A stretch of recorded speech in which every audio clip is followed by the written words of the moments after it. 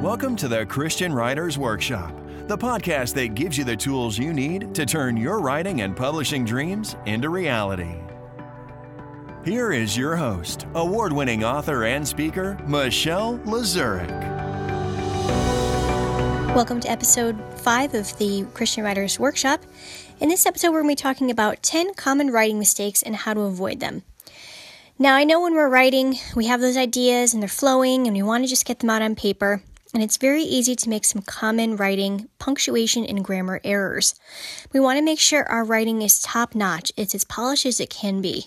In a different episode, I'll be talking a little bit about the editing process and the importance of having someone else look at your work and polish it to the best of their ability so that when you go to submit that to publishers and to other people who are looking at your writing, they're taking you seriously as a writer and you're establishing your credibility as someone who understands the basics of English, the English language, English grammar, and can really write well to the best of their ability. Oftentimes when we make simple grammatical errors, we lose our credibility with our audience.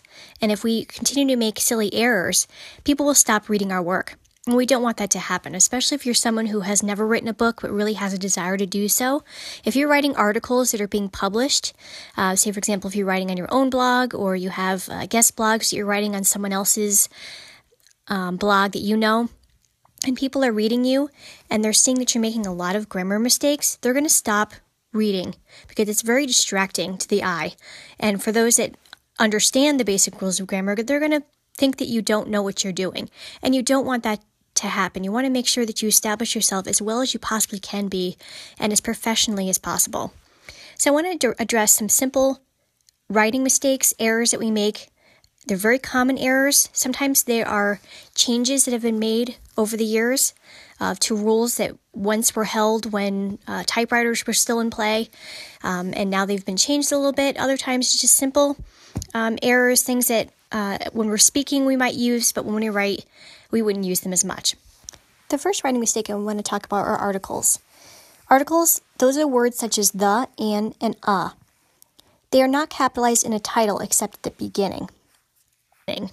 So for example, if you had a sentence such as a summer in Myrtle Beach, the A that you start off with is capitalized. However, if you had a sentence like Summer of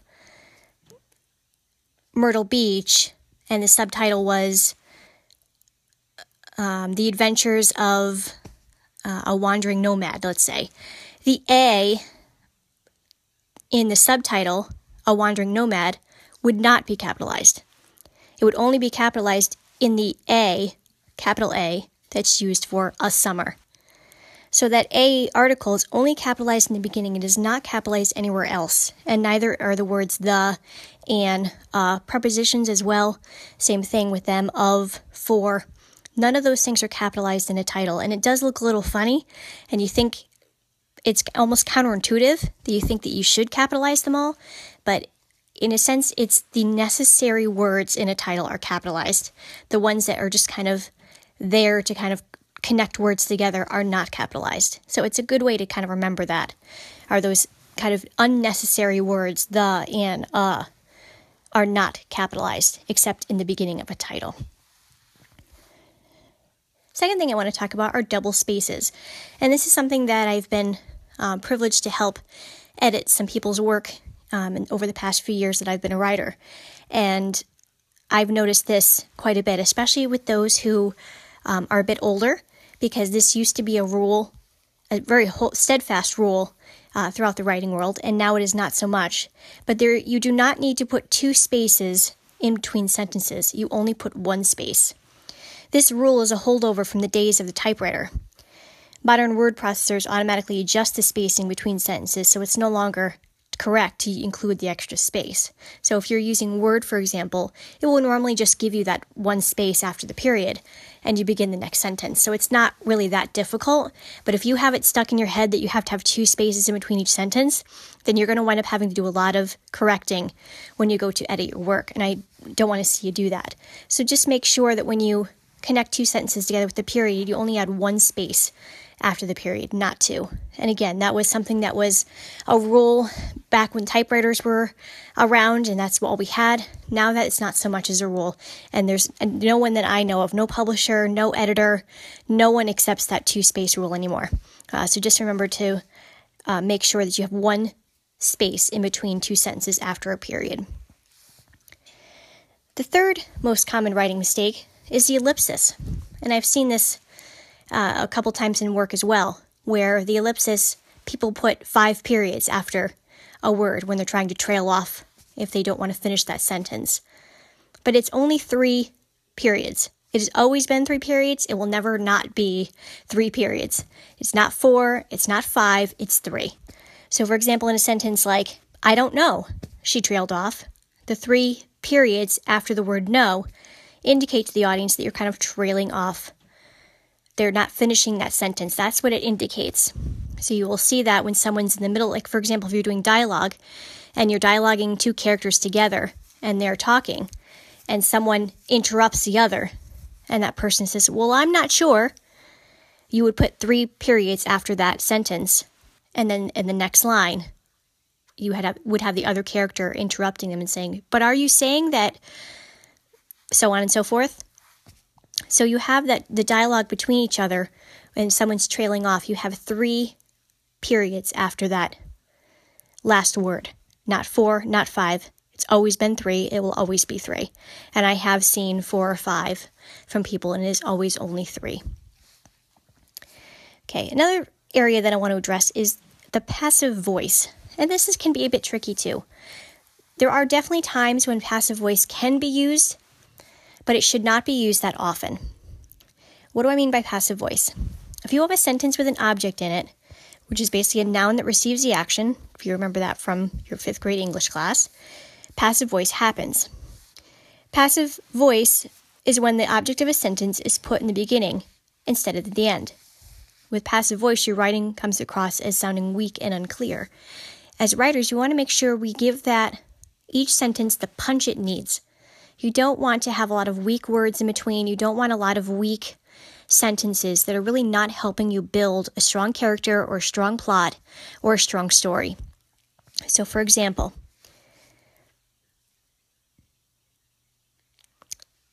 if you're thinking about a sentence such as, the boy was bit by the dog, that's passive voice.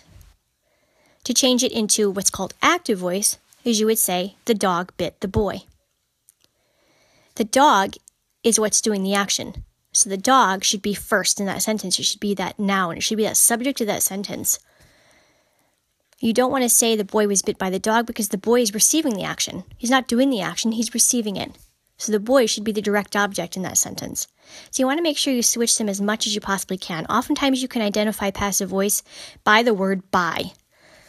So if you see the boy was bit by the dog, you know that's passive voice because they have the boy as the subject of that sentence when it actually should be switched around. The dog is the subject because it's doing the action. So you always want to make sure that you have your people who are the subjects of your sentences being at the very beginning. They're at the forefront of that sentence. And that the rest of the object is following that. So again, it's going to give you that clarity. It's going to give you that strength in your writing. It's not as clear as active writing, passive writing. So you want to make sure that you're doing as active as possible. And your readers are going to thank you for that attention to detail the more you're able to do that. And again, it's just through practice. Number 5, I'm going to talk about independent clauses. You want to make sure that if you have independent clauses, the not complete sentences, that you separate them using a comma. Sometimes people get confused. Sometimes they string those two together, making the sentence longer. They don't separate it with a comma, but it's important to use that comma. That's a time when the comma is so important. So for example, if the sentence was something like, the dog roared and charged, and I screamed like a baby and I ran like a duck, the first part of that independent clause would be the dog roared and charged. Then you would add a comma, and you would say, and I screamed like a baby and ran like a duck. Something that you wouldn't want to do would be not to use that comma and kind of fuse those two independent clauses together to make one sentence. The dog roared and charged, and I screamed like a baby and ran like a duck with no comma in between. So you want to make sure that you're separating those independent clauses by using that comma. Number 6. Let's talk about those ly adverbs. It is incorrect to connect a pair of modifiers with a hyphen when the first modifier is an adverb ending in ly. So, for example, the perfectly toned game warden refused to shoot the gorgola, even when it bit my arm. That is the correct way to phrase that sentence.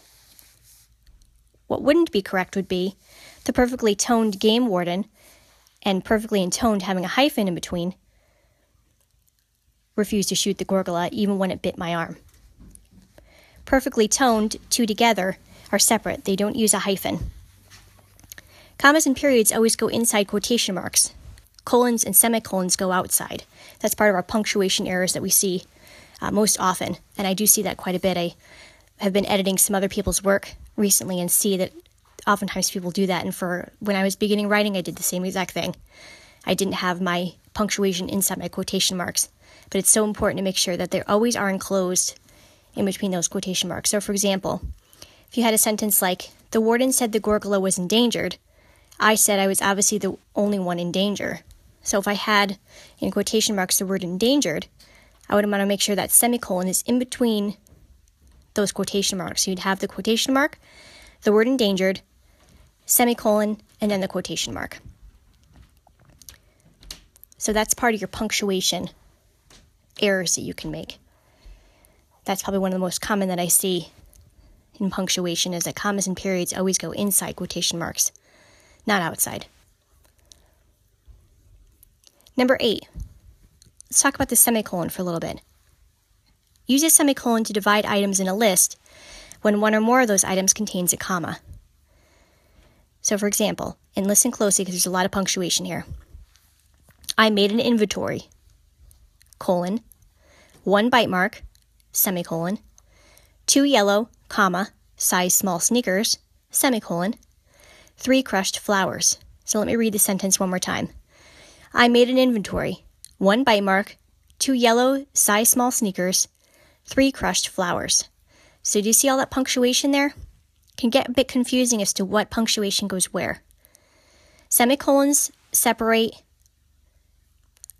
sentences or those clauses. The colon you use when you're having a list. If you're citing some sort of list afterwards, you use a colon. And the comma is in between just to separate, let's say, a list or something of that nature. So in that same sentence, I made an inventory, 1 bite mark, 2 yellow size small sneakers, 3 crushed flowers. After the word inventory, you would use a colon because you're going to be giving that list afterwards. 1 bite mark, that's a clause, a complete clause. So you use a semicolon after that. 2 yellow size small sneakers. You want to divide the word yellow and size small because they're both describing the sneaker. So you use a comma in between.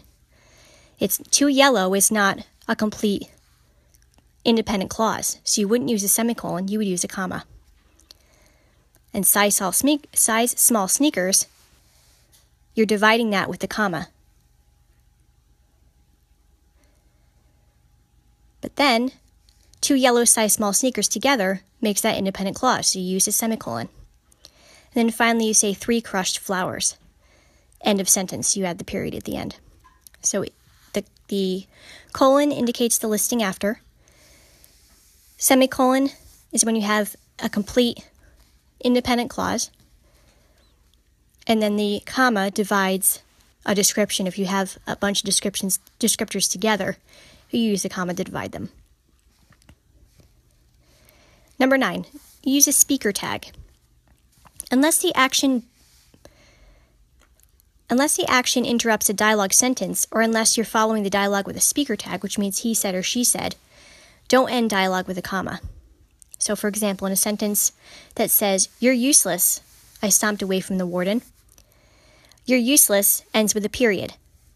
The you're useless is a piece of dialogue, so use the quotation marks in between. And you're using the character as your he said, she said speaker tag. So, you're useless, I stomped away from the warden. You'd use a period. You're useless. End of sentence. Quotation marks. I stomped away from the warden. That's a separate sentence. You would not use, you're useless, I stomped away from the warden, with a comma after useless. You're useless is a sentence, complete sentence, so you use the period afterward.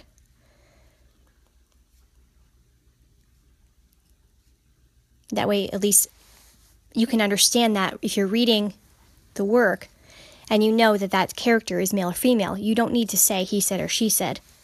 And he said or she said after every piece of dialogue gets very boring, monotonous.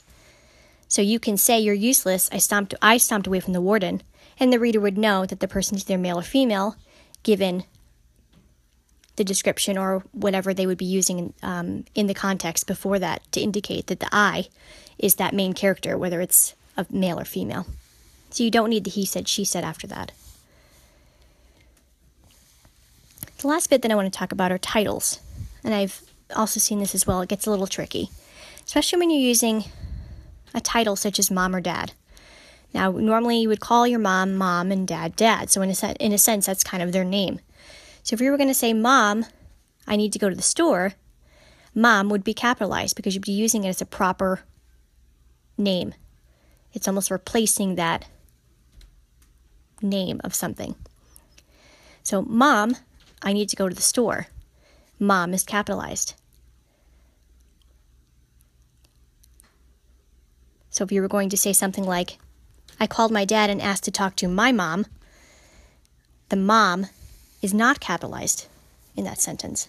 But if you're using it as a direct name, it would be capitalized. So let me give you another example. I called my dad and asked to talk to Mom about the best way to deter a gorgola from a campsite. I called my dad. Dad is not capitalized. Even though that's his name, you're talking about someone. So the D in dad is not capitalized. However, for Mom, it's used as her name there. I asked to talk to Mom. So when you address that person, you would say Mom. So that's their name. So it is capitalized.